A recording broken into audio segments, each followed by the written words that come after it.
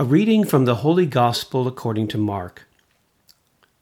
After John was arrested, Jesus came to Galilee, proclaiming the good news of God, and saying, "The time is fulfilled, and the kingdom of God has come near.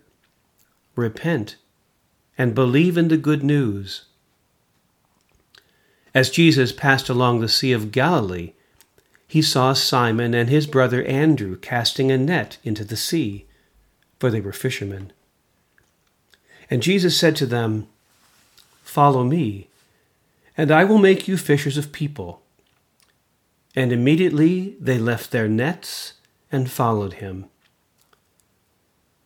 As Jesus went a little farther, he saw James, son of Zebedee, and his brother John, who were in their boat mending the nets.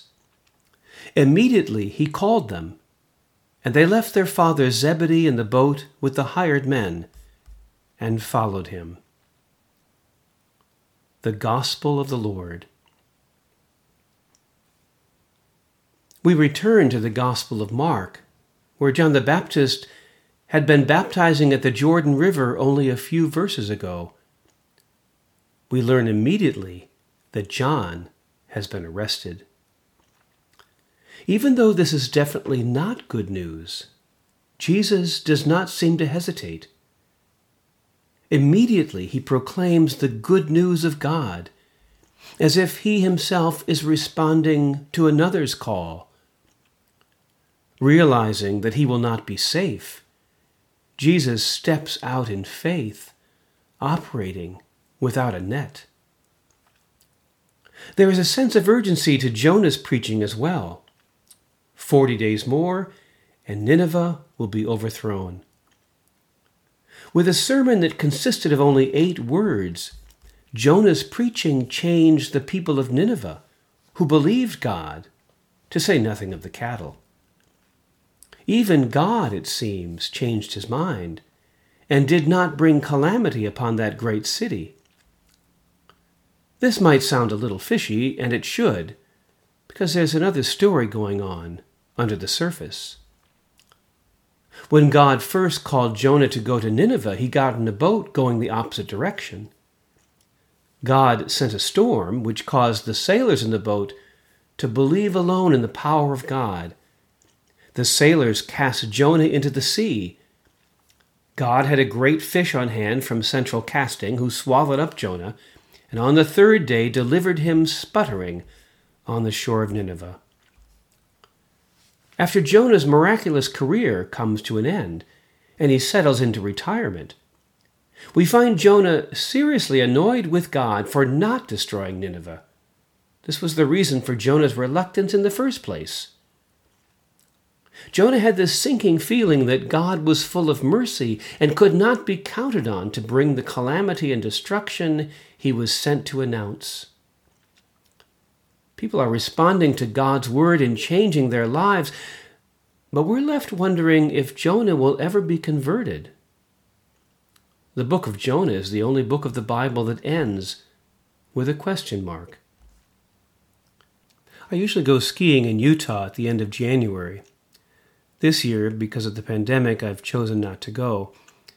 But sometimes when I arrive for my return flight in Salt Lake City, the airport will be crowded with Mormon families who are sending their sons and daughters out on mission for 18 to 24 months. I've always thought this was a great way to learn your religion. At the end of 2 years proclaiming your faith, you will have learned most of it by heart. I think that's why God sent Jonah to Nineveh. The point of the story is not to convert the Ninevites. It's to convert Jonah. Jonah is a parable addressed to the children of Israel.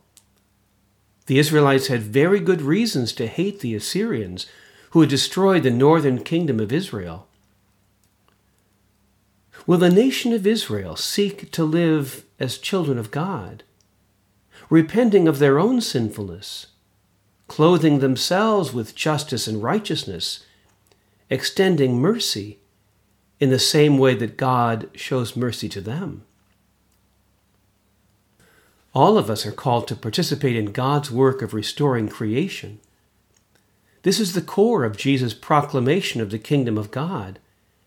And people will have to repent, or, as the literal Greek has it, change their mind to enter it. The time for this is now. Turn your life around. Jesus is calling us to a new way of being human together.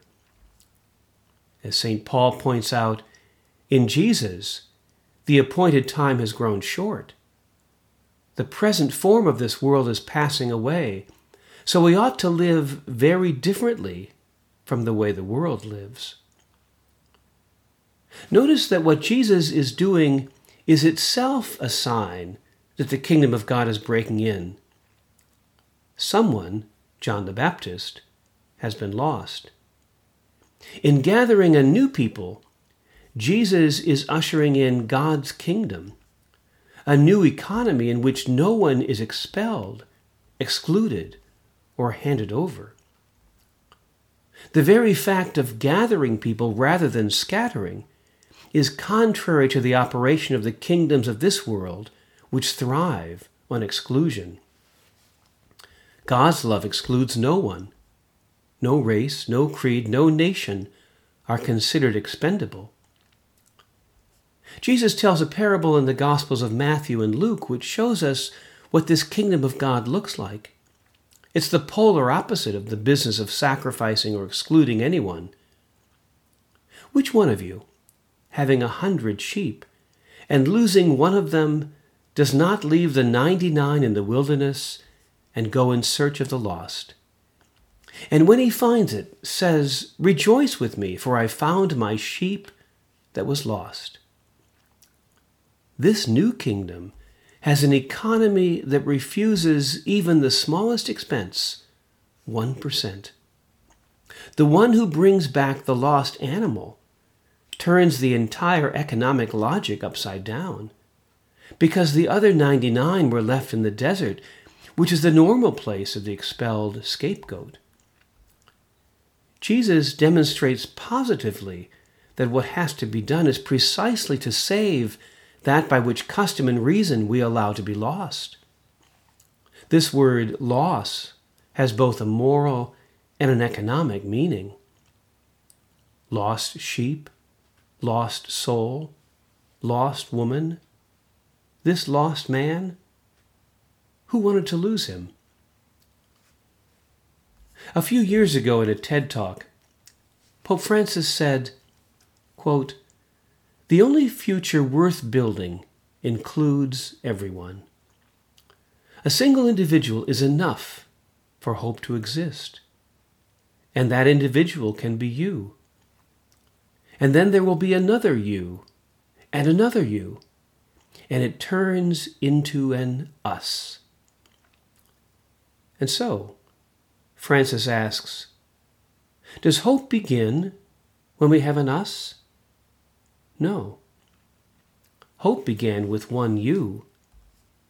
When there is an us, there begins a revolution. On this first day of his ministry, under the dark cloud of John's arrest, Jesus announces the good news of God. The inaugural poet Amanda Gorman captures the moment. When day comes, we step out of the shade, aflame and unafraid.